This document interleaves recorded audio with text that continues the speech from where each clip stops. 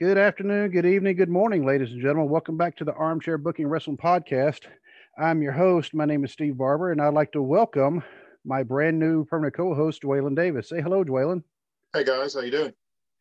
And with that, I do have to make some announcements. Unfortunately, Kyle is the co-host for the past year. Kyle is no longer going to be part of the show. He is a very, very busy man, and he wears a lot of hats. I mean, I have to give it to him. He has taken on a lot of commitments, and after a while, something had to give. And he and I talked, and unfortunately, he had to give up being the co-host because with us, part of our mantra for this show, no matter what, family always comes first. And part of his stuff, his goings on, was commitments to his family, and he would definitely be missed because obviously a huge boost to the show, and he will be keeping in touch, and he may make some appearances here and there, especially when we're able to do top 10 episodes. He will have some input. He's always been corresponding with me since I've known the man for now going on 23 years, ever since we served together in the Air Force. And so, Kyle, I just want to give you a great big thank you, dude, and appreciate you, brother. And like I said, our new permanent co-host and you've known him. He's been the guest co-host for about the past 3 weeks now. Yeah. Is Dwaylon Davis. And a little bit of background: he and I have known each other since high school. He's been one of my closest friends since high school, and that actually is not just wrestling. Because I mean, we were friends before we even knew each other. We're wrestling fans. Oh yeah. We were. I mean, our lockers were like right next to each other, and then we both loved a lot of the same type of music, and I mean, we just hit it off, and we've been close ever since. Yeah, and you know what's weird? I don't think we had the closest we ever come to actually having a class together though was like study hall our senior year, and then I ended up becoming a teacher's aide. Yeah. So, yep. But we still hung out all the time, at lunch, after school, sometimes before school even started, just walking the halls at Christian County High School because, well, what else are we going to do? Yeah. And,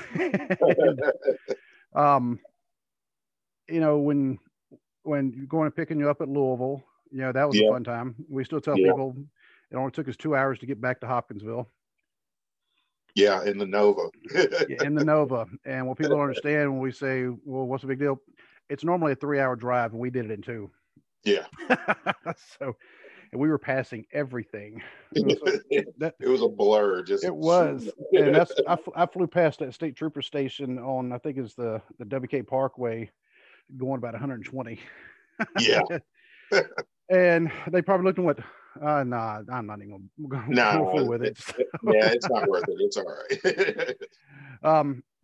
Some more changes to the show is we are changing the format just a little bit. We are no longer going to have live shows. And so that means no more callers. Well, part of that was because of the incident we had with some vulgarity and definitely, the even worse case of the racism that we had on the calls back a few months ago. And that caused Kyle and I to say, all right, no more callers unless we arrange it beforehand, unless we know the person, unless we know the number. We weren't just going to take random callers. And so, but now since Dwaylon and I are now recording this over Zoom, that's not going to be an issue. And now we might here and there have a show with live callers, but that would also be because we're expecting someone to call in. Right. We'll just have to play it by ear. And one of the other things, and I'm really excited about this because since we are doing Zoom, and Dwaylon and I are two of the smartest people that we know, we're just now figuring out technology and how to do watch alongs on Zoom. So, two very technologically sound people, and we are fumbling around like we don't know anything, but we got it. So I can see us doing watch alongs on the future episodes, and I think that's going to be fun. And I'm really excited about the direction in which we're heading, and hopefully our listeners will be as well. And now, before we get started on the subject, I want to go ahead and give our contact and listening info.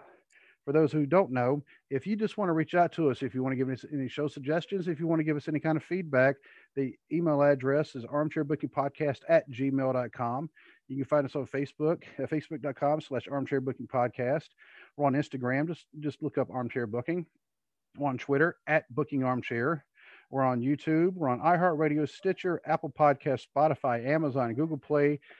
Just about any host of a podcast that you can think of, we're on there. So especially if you go on Apple Podcasts, go in there, give us a 5-star review, and actually give us some kind of comment. We love those. We love, because if we don't know we're doing something wrong, we can't fix it. If we don't know we're doing something, if we don't know we're doing something right, we might accidentally change it. Yeah. So, let us know. Feedback is always very important. And because this is the special occasion of being Dwalen's very first episode as the permanent co-host and his very first episode on a Monday night as well, I asked Dwalen, say, you have any topic in mind that you would like to do? And he immediately said, the Four Horsemen. And Dwalen, what was your reasoning, your special reason for choosing the Four Horsemen? Because I know we talk, like, wrestling fans always talk about, like, great factions and things like that. And it's like, without the Horsemen, none of these other factions would have been possible, because that type of group dynamic had never been done before the Horsemen. Like, you had managers who managed several different guys. They had like a stable of guys, but it was just like, Paul Ellering with the Legion of Doom. It used to be the Road Warriors and Jake Roberts and King Kong Bundy. And I think the spoiler was in there as well. The spoiler. Yeah, and the spoiler. Yep. But it was never like a cohesive group. It just happened he was managing all these people, and they just kind of got lumped in together. But with the Horsemen, it was just like, it was 4 guys with the singular goal of being the absolute best in the company and stealing the show every night they went through the curtain. Yeah. And I've always been a big Horseman fan, and the older I get and the more I go back on, well, Peacock now, but before WWE Network, and watch old Horseman stuff, it's just, I really see how they made that possible for all these other factions. Jim Ross said it best. He said, without the Four Horsemen, there would be no NWO, there would be no DX or no Evolution, because Evolution was definitely a tribute act to the Horsemen anyway. But without the Horsemen, none of these other factions would have ever gotten off the ground, much less be as popular as they became. And I think one of the coolest things about them, it was totally organic, because they just happened to put them together in an 8-man tag. Yeah. And because they just needed people, okay, them 4 against them 4. Yeah. And they fit so well together. Of course, Ole and Arn were already a tag team, and they had held the tag team belts. Tully, I believe at the time, was the U.S. Was this during the time he held the U.S. title? I can't remember if I think he was the national heavyweight champion at the time. Because he was with Baby Doll. He was the national heavyweight champion, and then he went on later, won the U.S. title and the TV title. He held most of the major singles titles. And then you had Flair, the world champion. And then, Arn named the group accidentally. Yeah. Because they had everybody in. They only had so much interview time, so they put all of them in there at the same time. And he said, not since the days of the Bible have there been so much havoc wrecked, by so few people. Yep. He said you had to go back to the Four Horsemen of the Apocalypse. Yeah. And I was like, man, I was even thinking then, because I remember hearing that, I was like, did he just kind of give their okay? And then Tony Giovanni was the one. He said, you just named you guys. And Arn said, what? He's like, what? I said, what? He's like, okay. I mean, and like I said, it was organic, and they didn't sit there in a boardroom and start thinking of, okay, we need to have a faction who Yeah, just created exactly. Yeah, everything. Yeah. it just happened, and they all, they all worked so well together, and they were able to play off of each other because you had Flair, who's the flamboyant guy, and then Mm-hmm. Tully, who in my opinion is an extremely underrated heel, Oh, absolutely. one of the best heels in the history of wrestling, regardless of what company you talk about. Tully Blanchard was like, if you want to know how to be a great wrestling heel, go watch Tully Blanchard interviews and matches, and he's got the blueprint down for you right there. Oh, I hated him growing up. And Yeah, of course, now I mean that as a compliment. yeah, exactly, and he loved that. That was his point. I watched the interview with him, and he said his job was to get people stirred up enough to where they would leave their house and sit through 2 or 3 hours of the not so good matches to see his match, to see somebody kick his butt. He's like, Yep. you want to be a heel, your job is to get people mad enough at you to where they pay to see you get your butt kicked. And he said, I made a living out of it. And he made a really good living. Yeah. And then you had Arn and Ole, who were just as tough as they came.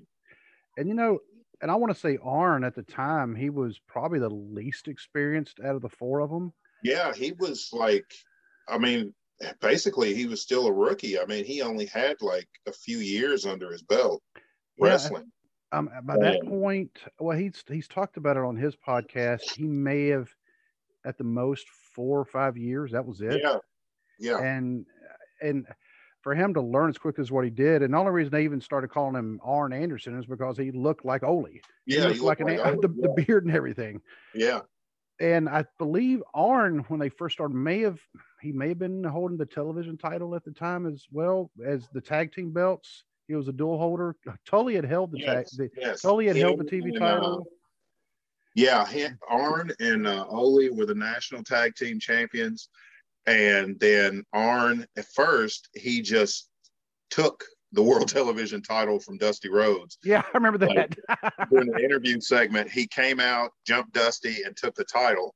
So Dusty defended it against Arn, and Arn beat him and was officially the champ. So yeah, he was a dual champion for a little while. And Arn actually talked about this the other day on his podcast, how him and Ole became the national tag team champions. And I've never heard of a situation like this before or since. And so I think they booked this really well. Ole was actually the national tag team championship holder with Thunderbolt Patterson. Okay. And then Arn came into territory. And I still remember when Arn's first match on TV, he quote unquote broke a kid's arm. Yeah. Right? He wrapped the kid's arm like this cable. Well, Manny Fernandez saw that and he was irate. He went in there to help the kid out. Well, then Arn jumped him. And then he and Manny, they started this story together. And I remember he beat Manny on TV. And I'm like, okay, this Arn Anderson guy, he's legit because he did the gourd buster. Everybody forgets about the gourd buster. Spine buster is an awesome move. Yeah. But he was using the gourd buster, which you go up for a suplex and then bam, right down on the face. Yeah. And he said he stopped using it because there were guys who were legitimately worried about concussions and getting hurt even back then. Yeah. But he beat Manny. And then Ole, though, was like, okay, whose side do I choose? Because they started pulling Ole into it because Arn finally ended up jumping Thunderbolt Patterson. And then now here's Ole. Thunderbolt's his longtime partner, but Arn is supposed to be his cousin. Yeah. And he had to make this choice. And finally he decided on the side of blood and he jumped Thunderbolt. And so they eventually had a match where Thunderbolt and Manny on one side, Arn and Ole on the other. Whoever won the match, their partner would get the other half of the national tag team belts. Right. So it was like champion one half of the tag champs against the other half of the tag champs, plus with different partners. And I'm like, you think about it now, that is like such a cool way. That is a cool storyline. Yeah. And, so maybe WWE or AEW or bring somebody ought to take note of that. Yeah. Say we ought to bring that back. And of course, then later on when they did form the Horsemen, because they were saying Ric Flair was another cousin. Yeah. Yep.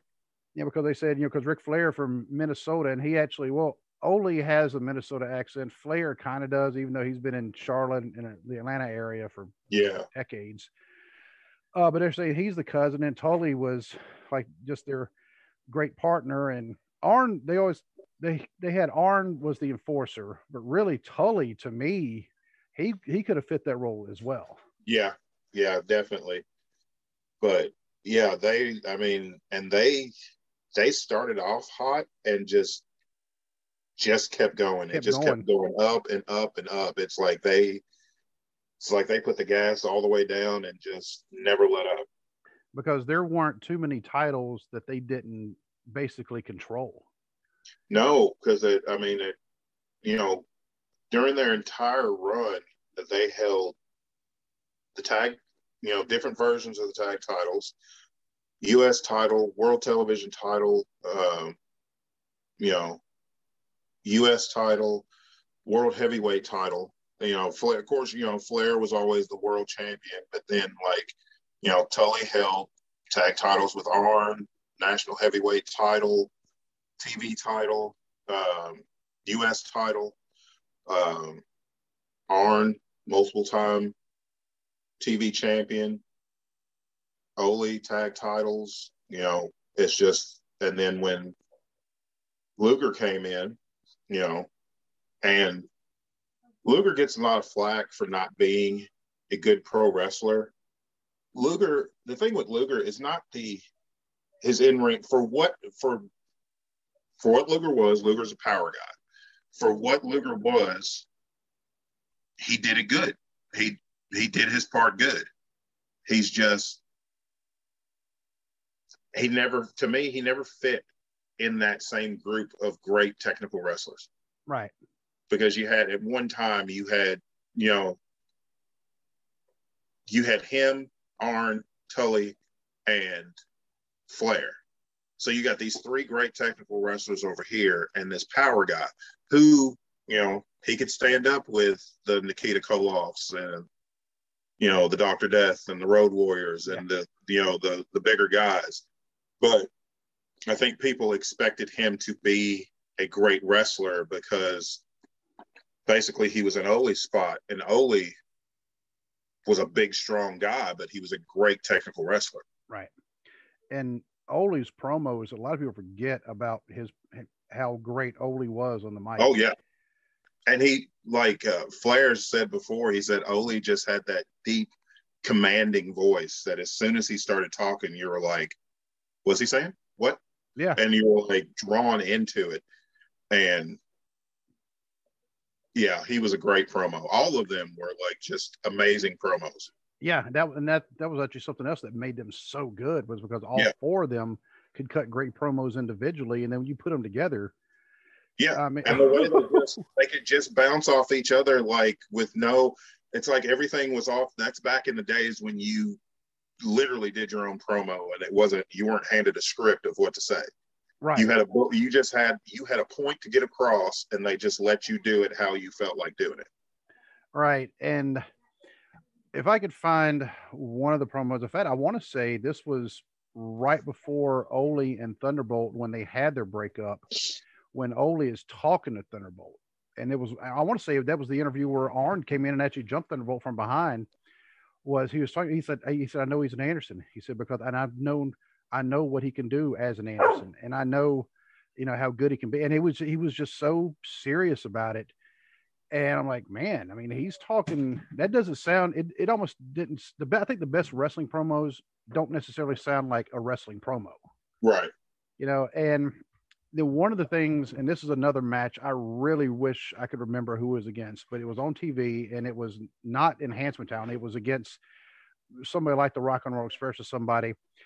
Ole got tagged in and he just stood in the corner and looked at him, and he was doing the come here motion with his finger. And he just stood there looking at him like, I'm not moving. You're going to come over here. Right. And I was like, oh man, now that's I always remember that. I'm like, okay, that, and um, and he didn't have to scream, but when Ole would scream like during the promos is because something just went down. Like Oh yeah, when they just broke somebody's arm. yeah, And I think when Ole, when he did take the time away because he was going to go watch his son wrestle, I mean, that was actually a legitimate thing. And they did work it into an angle. And they did bring in Luger first as the associate. yeah, And then a full-fledged horseman. And Luger, because I remember seeing him in all the magazines, coming out of Florida, because he had wrestled Flair, for the yeah, world title down in yep, Florida. yep. And so He was also the Florida heavyweight champion for a yep, little while too before they brought him up to the Horsemen. yep. And so I knew the guy was good. In fact, they were calling him Lex Luger at first down in Florida. Then when he came up to, I don't remember if it was still Mid Atlantic or if it was, or is Jim Crockett, whatever it phase they were at the time, but they started calling him Lex Luger. Mm-hmm. It almost seemed like it was a typo, and somebody said, "You know what, just go with it." Yeah, um, but yeah, I mean, he definitely had the look. Um, yeah, and he could do some things. I think part of it because he was so muscular, he couldn't be as limber and flexible. yeah, yeah. I mean, He carried so much mass that he couldn't move like the other ones could. He right. couldn't move. He didn't have those quick movements or anything. But I mean, um, he was able to win the U.S. title. Mm-hmm. He still has the, not as a horseman, but later on his second reign is still the longest recorded reign in the lineage of the U.S. title. I think it's 528 days. I think. What, consecutive? Yeah, straight. Really? Yeah, Oh wow. 528 straight days as the U.S. champion. That was his second reign with it, because I think he's won it like 5 times, but the second reign was the most impressive because I mean he beat everybody. Was that the one where he finally lost it to Dusty Rhodes at Starcade? No, he lost the first one to Dusty Rhodes. He lost it at Starcade. It was in a cage Right, because because they kept Jago was trying to he threw the chair. interfere with a chair. Yeah, Yeah. and then he won it. I'm trying to think. Go, Amy. He won it back. Yeah, he won it back later after he was, had already turned face. And then he went on that run of 528 days, which only got broken. Michael Hayes beat him. Yeah. That's like, that is random. Michael Hayes, they started a feud. I can't remember why they started feuding, but him and Michael Hayes started feuding. Luger was beating the tar out of Michael Hayes most of the match. But then Terry Gordy comes down and hits Luger with something. And then Hayes hits the DDT and pins him and wins the U.S. title. I think he only held it for a couple of months and Luger took it back. And, that's funny that, you bring up two of the Freebirds is they were kind of a faction, but they didn't dominate and control all the titles. Right. And they never stayed in the area long enough, Yeah. and to do the kind of stuff that the Four Horsemen ended up doing. And I still remember when Luger, let me yell at my dog for a second. Amy, go. Go. If you don't pet her, she just Yeah. yeah, I've got a couple of dogs too. They do the same thing. If you don't pet them, they just sit there like, you know what you're supposed to do. Yeah. And but where was I at? I was talking about Luger. Oh, the Freebirds. The Freebirds. Yeah, because the Freebirds, they really didn't win a lot of titles. I think when they were world class, they may have been the 6-man champs at one point. But I think so, but as far as like world tag team champions, they didn't really get to be world tag team champions until it was Hayes and Garvin. Right. And that was way, down the road. U.S. tag team champions, and then they ended up winning the world tag team titles. And with Luger, when he actually turned face, and I don't remember the reasoning why he turned face when he left the Horsemen. It was at the Bunkhouse Stampede. That's right. JJ wanted to win it, so the other Horsemen were like, okay, and like Arn and Tully eliminated themselves. Luger said no, eliminated JJ, and then of course the Horsemen jumped him, and that was it. Blood in, blood out. Yeah. And when him and Barry Windham, when they became a tag team, and of course, once again, they had known each other down in Florida, and they may have teamed up down in Florida as well. But it almost seemed like natural to put them back together, as a team. Yeah. But I still remember watching when Barry, because they were the tag team champs, and when Barry turned on Luger, and it was like the the misunderstanding in the match, and if you'd ever want to see a picture perfect lariat of Barry Windham's, you got to watch that one when he tagged Luger in. Yes. Put him up and then hit the lariat. Yeah. Yes, because Barry Windham's lariat, so many people forget about that one because, and of course they talk about Stan Hansen, and they talk about JBL and, his clothesline from hell and things like that. But Barry Windham's lariat was something to behold. Because Barry's was like Hansen's and Bradshaw's it was force. It was just pure force. Barry's was just like a thing of beauty.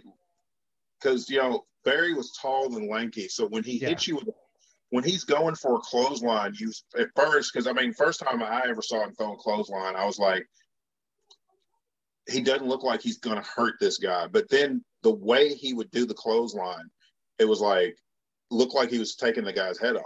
Yeah. And it's like he was just everything he did was so smooth. It was just like Dusty has said that Barry Windham was probably the most gifted athlete to ever step in a wrestling ring. He's like, everything Barry does is just, it's like he's been doing it for 20 years. Yeah. And Flair, said Barry never looked like a rookie. No, he didn't. And Flair, he said kind of similar stuff about Windham as well. He said Windham was like one of the best, like you said, one of the most gifted athletes in there. And they said he never worked out. No, That's scary. He's just naturally that good. All 6'7" of him. Yeah. And the only other wrestler I could think of that has a comparable lariat is the Undertaker when he first went into the WWF. Yeah. When he was a lot more mobile than what he was later on. Yeah. But he could hit that lariat. In fact, you watched the match when he beat Hogan for the title. Survivor Series in 1991, he hit the lariat one time on Hogan in that match. That it was kind of the same thing. You want to see a picture perfect lariat? There it was. Yeah. But yeah, Barry, and in fact, when Barry Windham, when he joined the Horsemen, that's actually my favorite incarnation of the Horsemen was swap out Ole, put in Barry. That was mine too. That I still think that is the greatest. That is the greatest version of the Horsemen. Is Flair, Arn, Tully, and Barry. Right. And it wasn't anything against Ole. It's just, I don't know why. I just always felt Barry was, he kind of, and maybe it was just at that time he was a better fit, but I still liked it better than the version with Ole. Yeah, me too. Yeah. And then from there, and this is when, right about the time that I went in the Air Force. And so I lost a lot of stuff. And we were talking about this, it's like, okay, which of the Horsemen are we going to discuss? We're going to discuss all of them. And you said, yeah. I said, even Paul Roma. And you said, unfortunately, even Paul Roma. Yeah. Cause Arn and Tully left. They left. Because it was pay issues. They were getting paid probably half of what everybody else was making. Night to night on the shows when the pay came out. So it was like a 11th hour title change. They dropped the titles to the Midnight Express. Yep. And then they left and went to WWF. Then J.J. Dillon ended up taking an office job at WWF. So he left too. And then, Steamboat came back to the territory. So him and Flair started their classic rivalry. So, and then Barry was still there, and then Barry ended up leaving too because he ended up being the stalker. Like never got it. Yeah, I never understood what it was supposed to be.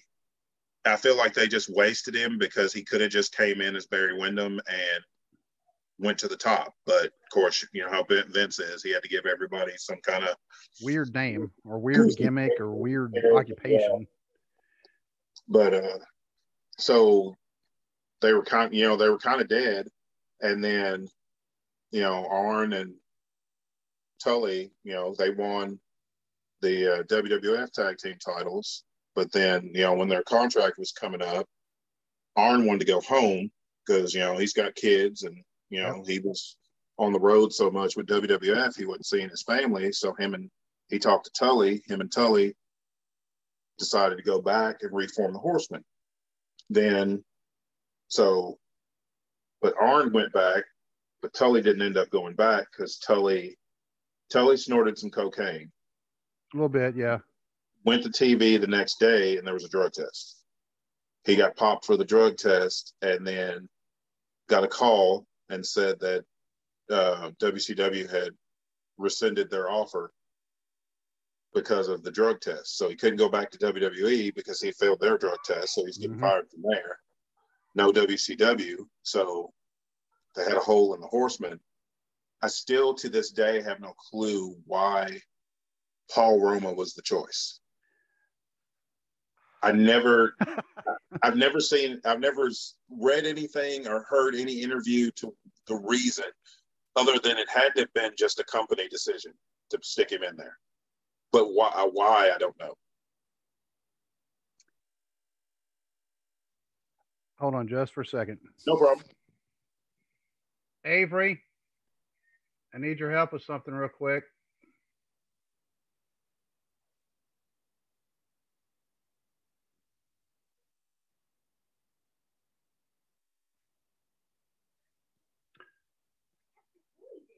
Apparently, Murray just peed on the carpet. Can you help with that? Thank you. The other dog had an accident. Gotcha. But yeah, I have no clue why Paul Roma was the guy. I mean, you had Ole. Ole was back. So you had Ole, Arn, Flair, and then Paul Roma. And I have the Four Horsemen DVD somewhere, Yeah, and I do too. And that's when Triple H said, "Paul, the job guy from WWE." Yeah, exactly. He was in the Young Stallions in WWE, and he was. I mean, they were a job tag team. They were they got the stars over. Is what they did. He was also in Power and Glory, though. That's true. Now, Power and Glory, they didn't stick together long enough for it to be, to have a good run. I think they could have. I love Power and Glory. They had one of the greatest tag team finishing moves ever with the Powerplex. Man. Yeah. But seeing Paul Roma in the interview on that same DVD, I'm thinking this man's got to be joking when he's saying Ric Flair is jealous of him and wants to be him. Yeah. And then he was talking about Arn. He called Arn the Pillsbury Doughboy, and was talking about Arn was jealous of him too because he had a better body. And it's like, who do you think carried you to that World Tag Team title you won when you were a Horseman? Exactly. And Roma being part of that, I didn't understand. And what Flair even said, it wasn't his decision. It was somebody in the office. It was their decision. Yeah. It may have been Ole's. You never know because Ole was booking at that time. Yeah, and Ole can be kind of bitter at times about some things, and he actually didn't like Flair coming back after losing the Loser Leaves Town match to Kurt Hennig. Yeah, because he said, "What am I going to do with you now?"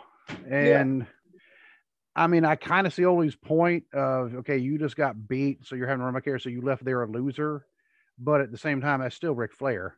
It's Ric Flair. It's not like it was Paul Roma getting beat and then coming over. You know, it's not like Paul Roma loses a match and has to leave the company and then comes over. It's Flair. Flair losses never hurt Ric Flair. No, they didn't. And I mean, he even said, you know, he said, I have 16 world titles, I only won 16 matches. Yeah, exactly. And he said by the time he finished wrestling, he said all I had was a chop, a knee drop, and a woo. And so, but when right at the time, also Ole finally like retired from good, and they brought in Sid Vicious. Yeah, and Flair, as much as what he said, it was not his decision to put in Roma. He said he would never consider Sid Vicious a horseman because all the other horsemen prided themselves on being good wrestlers. That means you take care of your opponents as well. Yeah. And whereas Sid Vicious did not, he was hurting people. And I liked Sid for what he was. Right. In my opinion, best power bomb. He had the best power bomb out of anybody who's ever used that move. Yeah, because Kevin Nash's his jackknife, he just picked him up and then just kind of dropped him. Yeah, he just kind of let him go. As soon as he got him up and then let him go. Vader's power bomb was really good, but I still think Sid had the best. But Sid had the size and the look, but none of the skill. Right. And the attitude was bad. Yep, because how they broke up was him and Arn started getting all stabby with each other over in England. Yeah, it's like, they said Arn almost died. Yeah. They said it was like he got stabbed like 30 times with a pair of scissors. Yep. And of course now Sid's gone. I think the argument was because Arn was defending Flair because Sid was, Sid was going off, saying something, a bunch of crap about Flair, and Arn was defending Flair, and they got into a fight. And Sid grabbed scissors and started stabbing Arn. Yep, and they said, well, one of them knocked in the other one's hotel room, and then somehow the scissors came into play. Yeah, and like I said, they got all stabby with each other, and Arn almost died. Sid got fired, and a whole bunch of plans they had just went poof. Yep, up in smoke, and then the Horsemen were gone again. And, of course, we can't forget Sting was also almost a Horseman. They said he was for all of a week, but he accepted the match against Flair, and that's when they kicked him out. Yep, that's when they turned on him. Yep, because Flair, I love that. I love that interview segment at the pay-per-view when they kicked him out. Because Ole, with that voice, was just like, there's three of us and one of you. So just be quiet and listen. He's like, you're no longer a Horseman. If we ever see you again, it's not going to go this easy. He's like, talk to whoever you have to, get out of that match. And Sting said no. So they jumped him. And then that was that. And then it was Horseman over here and Sting over here. Yeah, and I think, Flair's even said that Sting was never a Horseman, but he didn't mean that like in a disrespectful way. He said they had him there just so they could kick off the storyline with him and Sting. Yeah, because Sting didn't need the Horseman. The Horseman didn't need Sting. Exactly. Sting was already big enough on his own. He didn't need the Horseman. Of course, the Horsemen were already big. Yeah. Sting wasn't doing anything for them. And one of the things that actually you bring up about Ole, when you had him and Flair in the group, Ole was kind of a natural leader. Mm-hmm. But then you had Flair, who's a world champion. Flair was also, in his own way, kind of a leader because he was the world champion. And hold on just a second. You're fine.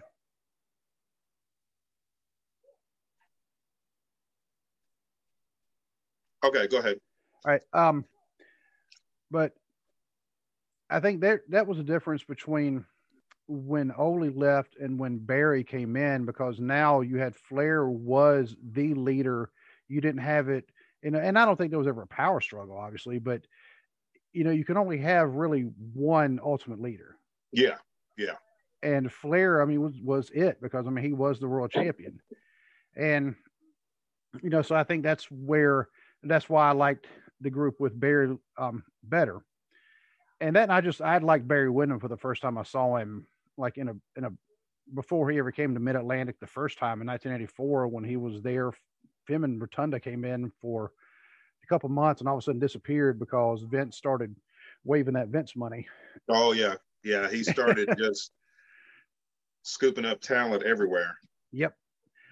But when I was in there looking at a list of the Horsemen, because after this it gets kind of weird because this is when they did end up getting Chris Benoit in there, which I think Chris Benoit was a great fit because Chris Benoit was a perfect fit.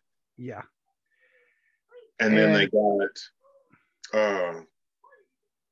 Dean Malenko. Yep, eventually. Yep. Yeah, Malenko was a great fit. But before Malenko was Pillman, it was Flair, Anderson, Benoit, and Pillman. And I think that would have been a really good group too. But Pillman, being Pillman, was I feel like he was working everybody. So, he ended up leaving. And because he floated the idea of Eric Bischoff legitimately firing him as an angle, but doing it for real so that he could go other places, get even more heat, and then come back. He worked Bischoff. Yeah, it was never his plan. He leaves there, he goes to WCW, builds even more heat for his character, then signs with Vince. He never had any intention. You mean ECW? Yeah, ECW. Yeah. He left WCW, went to ECW, then signed with Vince. He never had any intention of going back to WCW. And there was Bischoff like, yep, he got me. Yeah. and not only that, but Bischoff bought out his contract. Yeah. So he got a pocket full of cash on the way out. Got to be a bigger star than he already was, and then went and made more money with WWF. And his kid is now with AEW. Yes. Yep. And I mean, spitting image. You definitely tell that's absolutely. Have you seen the Dark Side of the Ring on Pillman? No, I have not. Ooh, that one. Yeah, I mean, well, all the Dark Side of the Ring episodes, I mean, they get pretty intense. Yeah. But that one, because of where I live now, just 30 miles east of Cincinnati. Right. Of course, that's where he was from. He played for the Bengals. He went to Miami of Ohio, which is, just about 2 hours away from here. But he played there, and he was always told he was too small. And his sister was on there talking about when he had the tracheotomy done when he was like 9 years old. Yeah. Because, I mean, his throat would just swell shut. And one time they barely got him to the hospital. That's when they did the tracheotomy, but that's why he had that raspy voice the rest of his life. And they also had his his first wife. Unfortunately, she took her own life at one point, and this was after he was already married to Melanie. Oh, okay. And because they bring that up and they talk about some things, and that one gets it gets pretty intense. And I don't want to spoil it too much, but Melanie Pillman, she's it didn't cast her in a very favorable light, even though she was doing a lot of the interviews. But you're still looking at her going, you just don't seem like a good person. But right. But anyway, when and I even forget Pillman was even part of the Horsemen because it was such a short time. Yeah, and then it's like, and then they kind of got put on the back burner again once Pillman left. Right. And then I think that was, I'm trying to think. Well, that was when right about then, that's when Arn and Flair were wrestling Mongo and Kevin Green. Yes. And this one I do remember. Oh, I saw the videos of it. It didn't get as much publicity as I think it should because it was in June of '96 at the Great American Bash. So this would have been like the very same month or the month before the NWO, before Hogan turned. Yeah. And when they had Deborah McMichael, of course, she actually had a lot more to do with wrestling than Steve did for a little bit. If you think about Yeah. it, Yeah. I mean, that's which is kind of wild. But she and Woman and Miss Elizabeth were both heels. They were kind of accompanying the horse because Benoit was there, of course, with Woman. Yeah. And Elizabeth, she was there coming to Flair because she and Savage had split. Yeah. Yeah. I mean, that'd be so weird having to work with your ex-wife, but I guess they I got, know, right? yeah, I Yeah. guess they got along though. So, and then all of a sudden, Deborah came back with the briefcase full of money and a full Horseman T-shirt, and he took it, closed it, bam, and whacked Kevin Green upside the head, and now Mongo's a Horseman. Yeah. What's odd to me about Mongo was not even a wrestler. Yeah. And so you would think he would not fit in with the Horseman, but Flair said no. He said Mongo was great as a Horseman. He because his lifestyle was that of the Horseman, and because he worked hard and he wanted to learn the craft, and it was like some of these other ones that I'm going to have the Horseman name, but that's about it. I'm going to use it to push myself. Exactly. Yeah. Because I always felt like kind of like that way with Roma was that Roma was just, even if it was the company's idea to put him in there, Roma wasn't trying to be a horseman. He was just trying to use the Horseman to make a bigger name for himself because, I mean, other than Power and Glory and Pretty Wonderful, I mean, being a horseman is his only other claim to fame. Right. So it's like, I feel like that he was just looking at it like, oh, this is a way for me to get pushed up the card, which of course, never happened that way. But no, I mean, that part of that was, of course, attitude. Yeah. And, yeah. He was thinking the Horseman needed him. No, the Horsemen don't need you. You need the Horsemen. Right. They don't need do not need you at all. And, yeah, so that was at the time, like I said, the New World Order was formed. And so the Forcemen, the Forcemen, that's actually not a bad name either, the Forcemen. Yeah. But the Horsemen were kind of relegated almost to mid-card, which it shouldn't be like that. But the New World Order was, at the time, the hottest thing since Sunburn. Yeah. Because I remember when I came back from Japan, this was in December of 96, and you and I had gone over to our friend Chris. We'd gone over to his apartment up above the Roller Dome. Yep. Yep. And we were talking about that because I think y'all were both saying, oh, Hogan turned bad. And I was like, what? Because I had not seen all this yet. Yeah. And I was like, wow. And then it came out and he's all in the black and white and, and I knew Kevin Nash and Scott Hall were there because I had seen the videos that had been released and they had made it to the base that I was at in Japan. So I'd seen those, but that was, of course, when Nash powerbombed Bischoff through like the stage. Yeah. What was that in like April or May of that year? I'm trying to think. Yeah, I think so. Yeah. And so I think about May. See, I didn't see it until around October. Oh. So I was way behind. I mean, this is, man, I didn't have a computer. And even if I, not everybody had the internet. And so I didn't, and it was still, the spoilers that were showing up were not, it wasn't really that time yet. That didn't come until a couple years later. So I was way behind. And so you and Chris are telling me, oh yeah, Hogan turned bad. And I'm like, you two are full of crap. And they're like, no. and I was like, oh, wow. And so everybody, not that they forgot about the Horsemen. I certainly didn't forget about the Horsemen, but they almost got pushed down because, they could have had Horsemen against NWO battles. Yeah. And they could have had that for a long time. But they didn't. And I, for the life of me, I can't think of why not, because the Horsemen is one of those, it has gone, I mean, off and on. by this point for about 12 years, since 1985, and now Yeah. it pushed on into 1997. And adding Malenko, I think was, like you said, it was a great idea, because Malenko is one of the best technical wrestlers ever. Oh, and, yeah. And I think somebody needs to start using the Texas Cloverleaf as a finishing hold. Yeah. I don't get it why they don't. I don't either. I've seen a few people. I've seen Rhea Ripley use it, but it wasn't a finisher. It was just like a transition move. I mean, a lot of these great finishers, it's like they just, I don't know.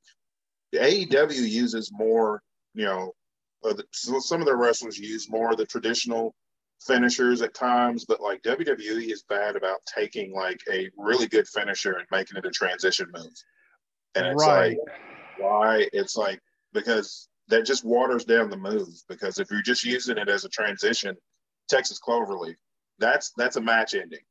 Yeah. Like, somebody should be tapping out to the Texas Cloverleaf.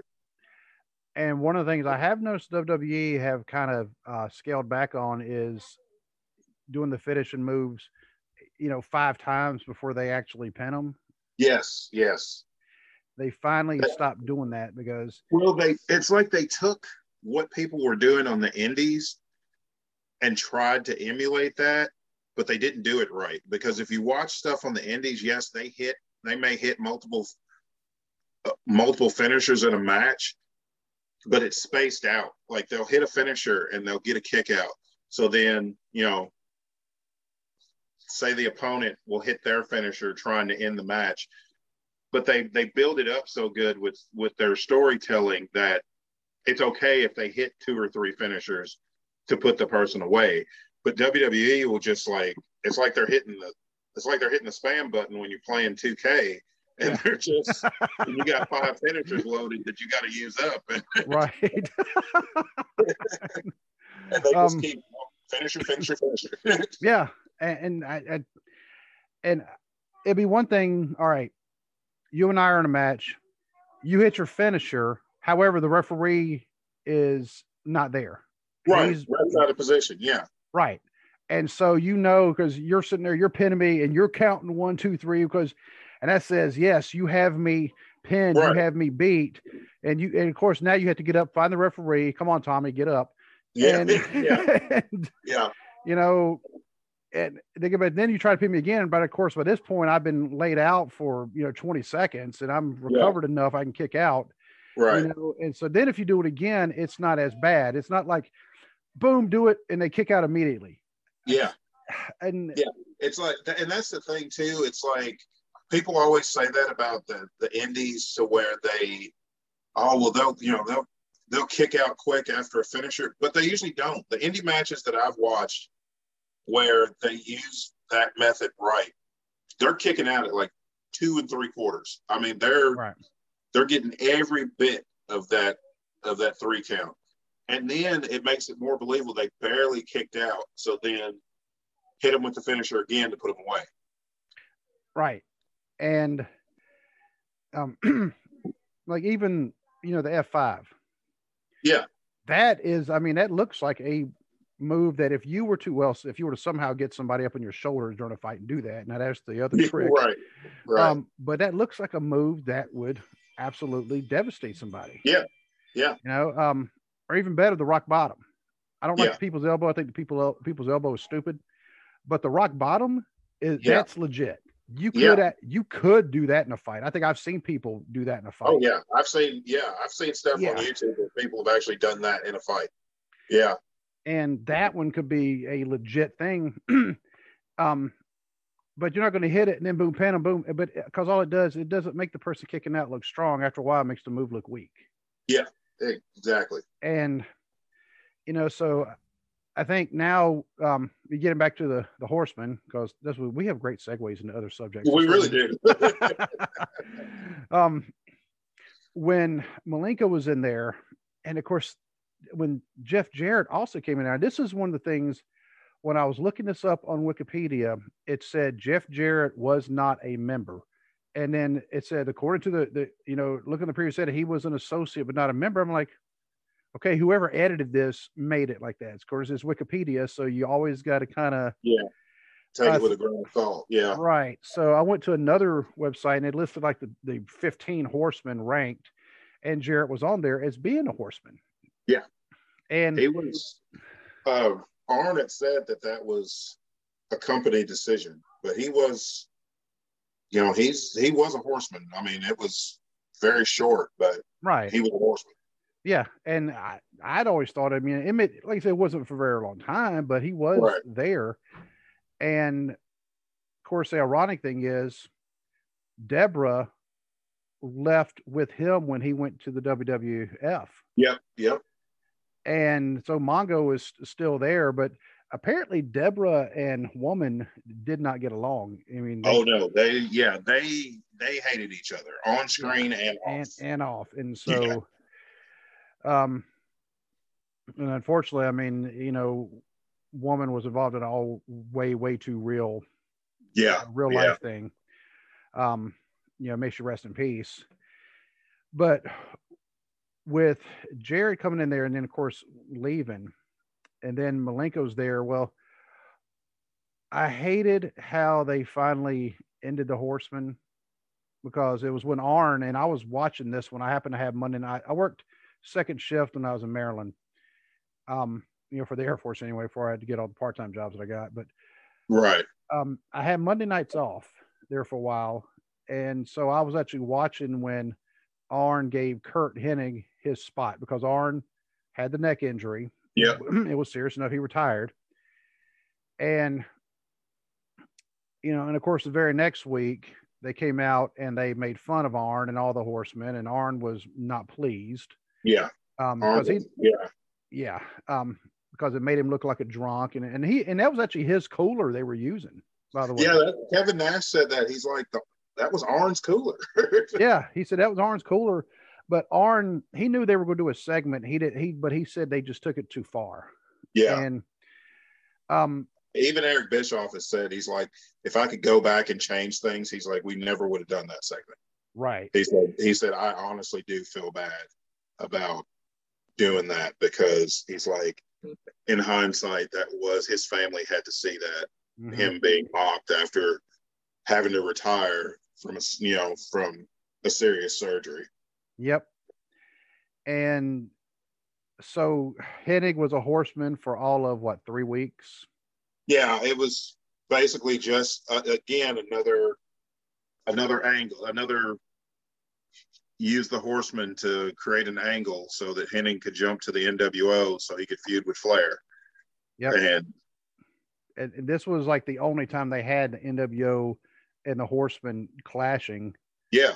And they did it. I mean, they essentially, Flair says this is when they killed wrestling in North Carolina, because they did this in Greensboro. Mm-hmm. Where Hennig slammed the cage door into Flair's head. Yeah. Which he did that with some gusto too. Yeah, I do not know how. That looked painful. I don't know how he. Yeah, and Flair walked away from that one, but. And I mean, if you look at the history, they do say, oh, well, the Horsemen kind of kept going on, but it was not the same after that, because they just took all the steam out. But it did give way, I think, for a lot of the other factions, which has formed, like you said, after that, with DX. With DX, they were going on about the same time as NWO, because to me, it almost felt like DX and the NWO were working together in a way, because you had, Sean Waltman going back and forth. Yeah. Between the two. But then you also had Evolution, of course, with Flair right there in the middle of it. Yeah. And then another faction who I've lost track of all the members of this one, the Bullet Club. Yeah, there are so many current and former members, but that was started by Finn Balor. Well, Prince Devitt actually, but that was started by Balor, and him and Carl Anderson were like the founders of that. But yeah, they've had so many members. It's like you've had AJ Styles, Adam Cole, Young Bucks, Kenny Omega, Anderson and Gallows, Jay White, Gorillas of Destiny. Trying to think. The Gorillas of Destiny's younger brother is now a member of Bullet Club. I can't remember. His name off the top of my head. He's going to be fighting Lance Archer this coming week on Dynamite for the U.S. title, for the IWGP U.S. title. But yeah, Bullet Club is just, which that's another one. Bullet Club would not have been able to be a thing. Well, actually, I take that back. I say without the Horsemen, but really, I think the Bullet Club could have still been a thing because it was in Japan, because Right. the NWO idea was taken from a Japanese idea. Right. So I don't remember which organization was invading the other, but yeah. Yeah. I think it was all pro. I think it was all Japan was invading New Japan. I think that's how it worked. And they kind of built it up like an NWO thing. And then Eric Bischoff saw it and just plucked everything that was good about it out and used it for the NWO. But you got Bullet Club. Even now, you have the Inner Circle in AEW. Yes. You have the Pinnacle in AEW, which has Tully Blanchard in there. You have that Tully in there. You've got FTR, who are Arn and Tully revisited. It's FTR. They deserve a lot more recognition than what they've been getting. Yes, man, they are a fantastic team. I'm glad they left WWE and went to AEW, because AEW is actually recognizing them for as good of a team as they are, when we know how Vince feels about tag teams. So yeah. And one of their last angles they had in WWE, and I think they should have just said, no, we're gone, was when I think it was the Usos walked in and one was shaving the other one's back. Yes. And I'm like, what is really? Yeah. It's like, what is the point of this? It's like, you have two great teams. Tag titles are involved. There's your story. Yeah. Boom. And that's all you need. You don't need, well, they caught him shaving the other one's back. Yeah. You know what? I don't know what the person got for writing that out, but it should have been a punch in the face. You should have been a punch in the face and a pink slip. Exactly. That was just some of the stupidest stuff. And it's like, and I think Vince McMahon does not, I think he's in, of course, we know he's in his own little world, but it's like this stuff that the writers come up with, he's the only one thinking it's funny. Yeah. The people that pay to see it and the people that watch it on TV every week don't think it's funny. We just want to see wrestling. Yes. And he wonders why. And then he wonders why he's got talent that are leaving and going over here to AEW, where they get to wrestle. Yeah. and of course, Gallows and Anderson, or oh my God, what are they calling them now? The Good Brothers. The Good Brothers. They went to Impact, but Impact has a like a deal going with AEW. Yes. And I'm pretty sure Ring of Honor, they got some kind of connection as well. They would Ring of Honor has well, they had a deal with New Japan, but I think that stopped. I know they still have a deal with CMLL in Mexico. AEW has a relationship with IWGP and Impact. So you've got all this great talent from Japan coming over. You've got great talent at Impact.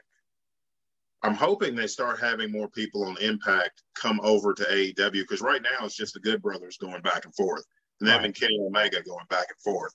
But I think that would keep Impact afloat, because Impact doesn't get as much exposure because they've been moved around. They get moved around, and every time they get moved to a different network, it's a smaller network every single time. Right. And less viewership every time. And there's really talented people there. It's just, I don't know. I think the people that own the company is kind of at fault with that. Yeah, I would agree. Because I think if they were to get a faction like the Horsemen, I think it'd be a little bit too much at at one time. Yeah. But it's something they could gradually build in there to make people want to watch. Because, like you said, I mean, the Four Horsemen made you want to watch them. Yeah. And they were one of the few. I remember because you'd always see every once in a while you'd see kids that would have my age and our age. This when I was still living in North Carolina, they were having T-shirts. They would have the good guys except for the Horsemen. Yeah. Because the Horsemen they were heels, but yet they were selling merchandise. Yeah. And I don't think that. It'd be hard pressed to have another faction like that. I mean, I do think that the Inner Circle, I think they could pull it off. But it's a matter of, you got to have somebody dominating all the titles, and they have to be good at what they're doing. Yeah. They have to be very believable. I think the closest that they've had in the last decade was the Shield. Yeah. I mean, I know there were only 3-man group, but they had that Horseman mentality where it was like, in order to get one title off of any of them, you had to go through all 3 members of the Shield. Yes. They protected each other. They protected the titles. At one time, they had the U.S. title and the tag titles. So, I mean, they were controlling, a lot of the stuff. And even though they were holding technically, mid-card titles, they were main eventing with those titles. Yes. And I think had the Wyatt family been used correctly, yes, they could have done that. Absolutely. Don't know. I mean, they were a devastating team who had the potential to just go in there and just wreak havoc on everybody. Yeah. And even when they added Braun Strowman there for that couple of months, now granted his finishing move at the time was that goofy, here, let me put you in a hug. The bear hug thing, and it's like I've never liked the bear hug finisher. It's just, I don't know. It just never. That one was weird. But you guys think unless it was a guy like Andre or Big John Studd or somebody, right. A guy that size, it's believable. But I mean, Strowman's a big guy, but it still looked like a weak finisher. Yeah, it did. I much prefer him using the running power slam.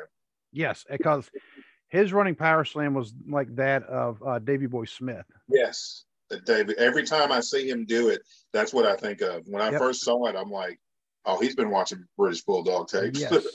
Or the Warlord. The Warlord would also do it like that. But that's the only two I could really think of off the top of my head. But but the Wyatts, I mean, they could have been like the Horsemen because they were already scaring the bejesus out of everybody as it was.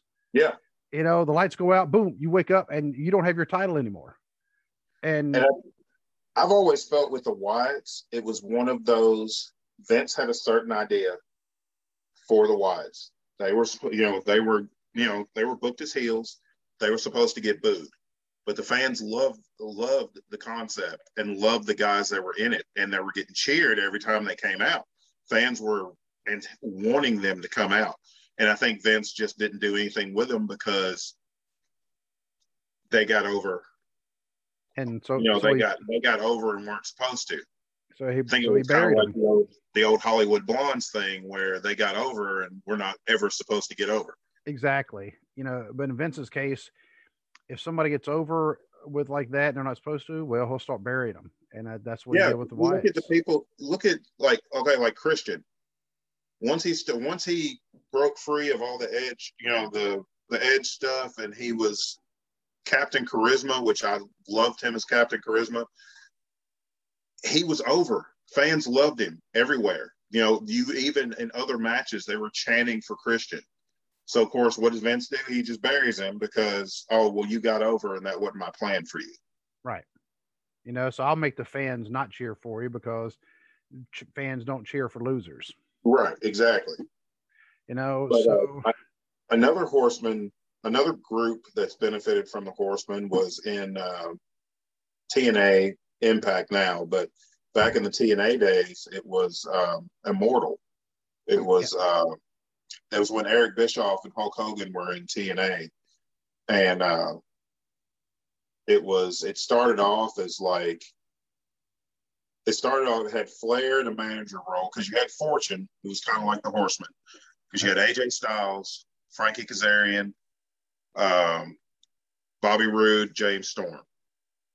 And that was like his Flair's like Horsemen. It was like a bunch, 4 young guys. At one time, they did control a lot of the TNA titles because AJ was the world champion, Kazarian was the X Division champion, and Beer Money was the tag champions. And then when Hogan and Bischoff did their heel thing and storyline took over the company and everything, Fortune kind of got enveloped into Immortal, and they just pulled another NWO thing and started every week there was somebody new joining Immortal, and it got to be like 20 guys coming out at the beginning of every show, and it's just kind of watered it down. Yeah, and because that's what I didn't like, how the NWO ended up doing that to the point where they actually had to split it in half. Yeah, because then you and then Black and White. Then Black and White got to be, the Job Squad version of the NWO, because all the bigger name guys went to the Red and Black, and then they ended up calling that like NWO Elite, and then you had NWO B Team, and the B Team was just the Job Squad dudes, and it's like that was not the point of this when it first started.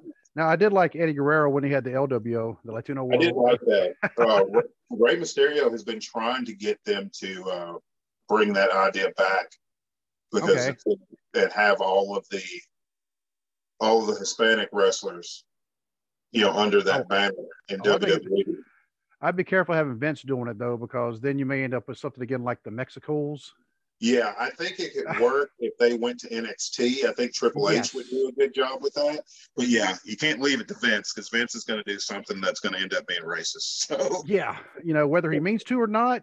Yeah, but it's like I don't know how he came up with the Mexicals idea and did not see that was just it's like extremely poor. Like, oh man, what do you mean they're coming out on lawnmowers? Yeah, you got the lawnmowers and the work jumpsuit thing coming out to the ring, and it's like, how much more stereotypical can you get? Because I don't think it's their idea. No. And the sad thing is, it's probably not Vince's idea. Somebody brought it to Vince. Somebody brought it to Vince, and he probably said, "This is good crap," and said, "Book it." Yeah, and book it. Let's go. And it's like, that was, you get 3 amazing wrestlers in that group, and it's just like the gimmick just killed anything that they were ever able to do. It's like nobody could see past the gimmick. Yeah, and that's somebody should have went and go, oh God, oh no. Yeah, how is it that nobody said to Vince, like, excuse me, sir, this is not working out well. Oh man. So, one thing we have not addressed this week, and it actually has nothing to do with any of the Horsemen or the factions or anything. What do you think about the rumors about Daniel Bryan and CM Punk? Because I don't know if it's true or not. The Punk one, I'm not so sure. The Daniel Bryan one, I'm almost pretty sure he's probably signed, because one of his things with WWE, when he was in negotiations to re-sign a contract, he wants to wrestle in Japan. That has always been one of his things because he's wrestled in Japan before he got to WWE. When he was on the independents, he was able to go to Japan and wrestle. He even got to wrestle with, he was in tag matches with Jushin Thunder Liger, which he said that was like one of his idols. And he wants to go to Japan. Supposedly the AEW contract is for lesser dates with comparative money. I feel like what he's put his body through, I feel like he's earned less dates. I don't feel like he should, be working 300 days a year. And he wanted the ability to be able to go to Japan. Now, AEW is the perfect spot because they already have a working relationship with, New Japan Pro Wrestling. So I think that one will work. Punk, I'll believe it when I see it. Yeah, exactly. I'll have to see him come out on an AEW show, official, because there's been so many rumors over the years with him coming back. And then, of course, you know, he's on Twitter saying like that none of that's true. If he does come back, I hope he's gotten over that bitterness to WWE. I mean, I'd have no issue with him keeping the competitive nature of wanting to help AEW get bigger. Right. But if he's just coming back to stick it to Vince, that's 7 years too late. Vince does not care. Vince already proved his point by purposely firing you on your wedding day. So if he comes back and he still has that passion to wrestle and still, you know, wants to be the best in the world, then I'm all for it, because I've always been a CM Punk fan. Right. But he just has to watch the disgruntled employee. Yes, I think, because he would let, and you could tell that on a lot of the, I guess the promos, and even before the pipe bomb, sometimes he would be behind like Triple H or something like that, and while they're doing a promo with everybody else, and he's making these faces, and you're like, dude, and you could tell it wasn't part of what they were supposed to do. No, it was just like you could tell he was you could tell he was sped up. But yeah, it's like after 7 years, it's like you got to leave that behind. Yeah, exactly. And because all you're going to do, it's not going to benefit AEW if he brings that kind of attitude with them. Yep. Because it's really going to make them look, because you still have a lot of WWE fans that look at AEW as like Bush League. And if he comes in being disruptive with that type of attitude, that's really going to make them look Bush League. Yes. And especially with 7 years of ring rust. Yes. And I mean, and I know, he's been, he trained to do MMA and has not won a fight yet. Well, technically, I guess one of them was overturned here recently, a fight he did back, like one of his first, one of the only fights he had, I guess here he was overturned on some kind of weird technicality. I think he only ended up having like 3 fights. Yep. And so that didn't fare out so well. And in fact, even Stephanie, and one of the times they were in Chicago, and of course, with Chicago being his hometown, they were, CM Punk. She finally said, make your chant last about 2 minutes and however many seconds, because that's about how long his fight lasted. Yeah. I was like, oh, yeah. Stephanie, she knows how to troll. Yeah. So I was like, all right, got to give her that. But he's been trolling on Twitter too, because somebody said, he started following AEW's page, and somebody else pointed out he also follows WWE's page. Yeah. And then he started following Tony Khan, but then he started following Vince McMahon. Right. And it's like, you're never going to know until he walks out on that show. Right. So. So Daniel Bryan, I believe he signed with them, but Punk will be I'll have to see him on their show. Right. And I wonder what his name will be. I think CM Punk. I think he owns the trademark to it. Yeah. I think he owns the trademark to it. Is that the name he did MMA under? No, he did MMA under his real name. Phil Brooks. Phil Brooks, yeah. Okay. All right. Well, like you said, I mean, well, come 2 nights from now, if we turn on the TV and they're both of them are walking out, But together. Daniel Bryan will be Bryan Danielson. He'll go back to his real name. Yeah, because WWE, he purposely did it that way when he signed with them. That way, if he ever left, he could use his real name, because that's what he was known for around the world before WWE. And it's a close enough name, people go, oh, I think that's the same guy. Yeah, exactly. One of the best, I think, pure wrestlers, because some of his submission moves. Yeah. I always liked the crossface. I always liked his better because of the way he hooked their arm. Yeah. And to me, that looked a lot more effective. Yeah. I liked Benoit's for the intensity, because Benoit was always intense with his. Yeah. But technique wise, Bryan's was definitely, the better of the two. My favorite submission of Daniel Bryan is one he used on the independents, especially in Ring of Honor, is called what's he called? Cattle mutilation.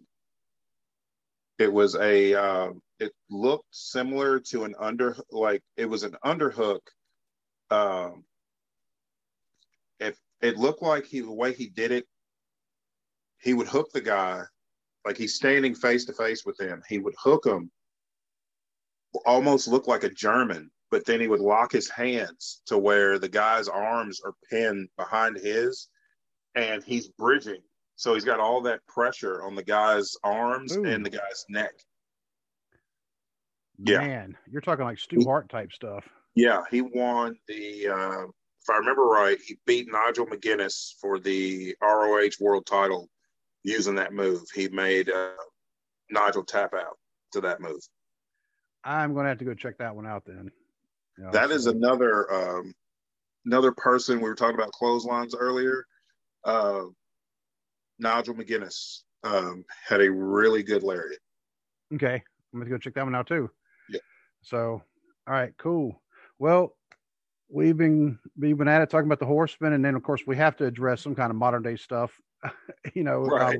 Because we didn't at the beginning, but I believe we have talked about doing this twice a week, Mondays and Thursdays, if we're able to. Yep. And I think that's another change to the show that, I think the more the better, because we can always come up with something, especially doing the watch-alongs. Yeah.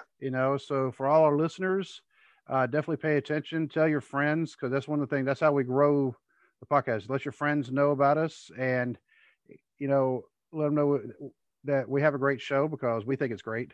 And, exactly. Yes, we do. Yep. Because Dwaylen and I, and Kyle before Dwaylen, we all have a passion for wrestling, and I guess if you want to call it sports entertainment. But we've been following for such a long time. Even when people say, "Why are you following that as fake?" It ain't fake to me. Right.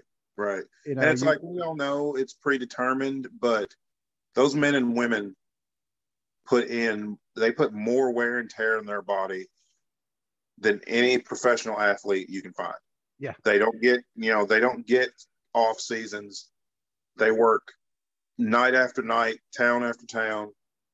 It's not like pro football where you're off, you play Sunday, and then you don't play again until the next Sunday. No, these people are wrestling a 30-minute match in one town, driving or flying, depending on where they're going, to the next town, wrestling another 30-minute match, and just on 300 days a year.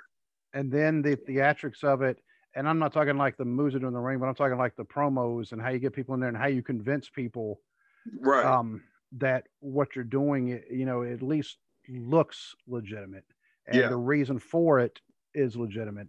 And so building up that story, and so much that people can just learn from it if they would actually pay attention, because they like sports, they like action, stories.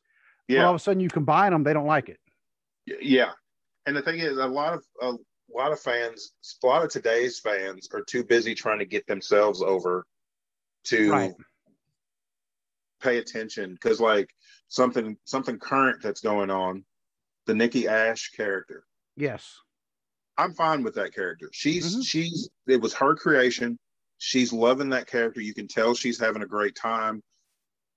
Apparently Vince loved the character because he had enough faith in it to give her the Money in the Bank briefcase and the Raw Women's title. Yes. But apparently on the house show loop, she's getting booed because they're putting her in triple threat matches with Rhea Ripley and Charlotte Flair. So, I mean, they kind of set her up to fail as far as the house show crowd goes, but I feel like at the same time, the house show crowd's not giving the gimmick a chance. They're just booing it to boo it, because really, to me, there's no reason to not like it. It's geared toward the kids. It's an uplifting type gimmick for the kids. It's a feel-good character. It really is. Exactly. And there's nothing wrong with that. Right. Especially in the world that we live in. If people can find an uplifting thing that they can, look at and believe in, I'm all for it. Yep. So, and speaking of Raw, we're actually missing it right now, but it's being recorded, so maybe I can catch it. I can catch it later. But all right, my friend. Well, we will figure out what we're going to do before Thursday, and I will talk at you throughout the week. All right. All right, man. See you. God bless. Right.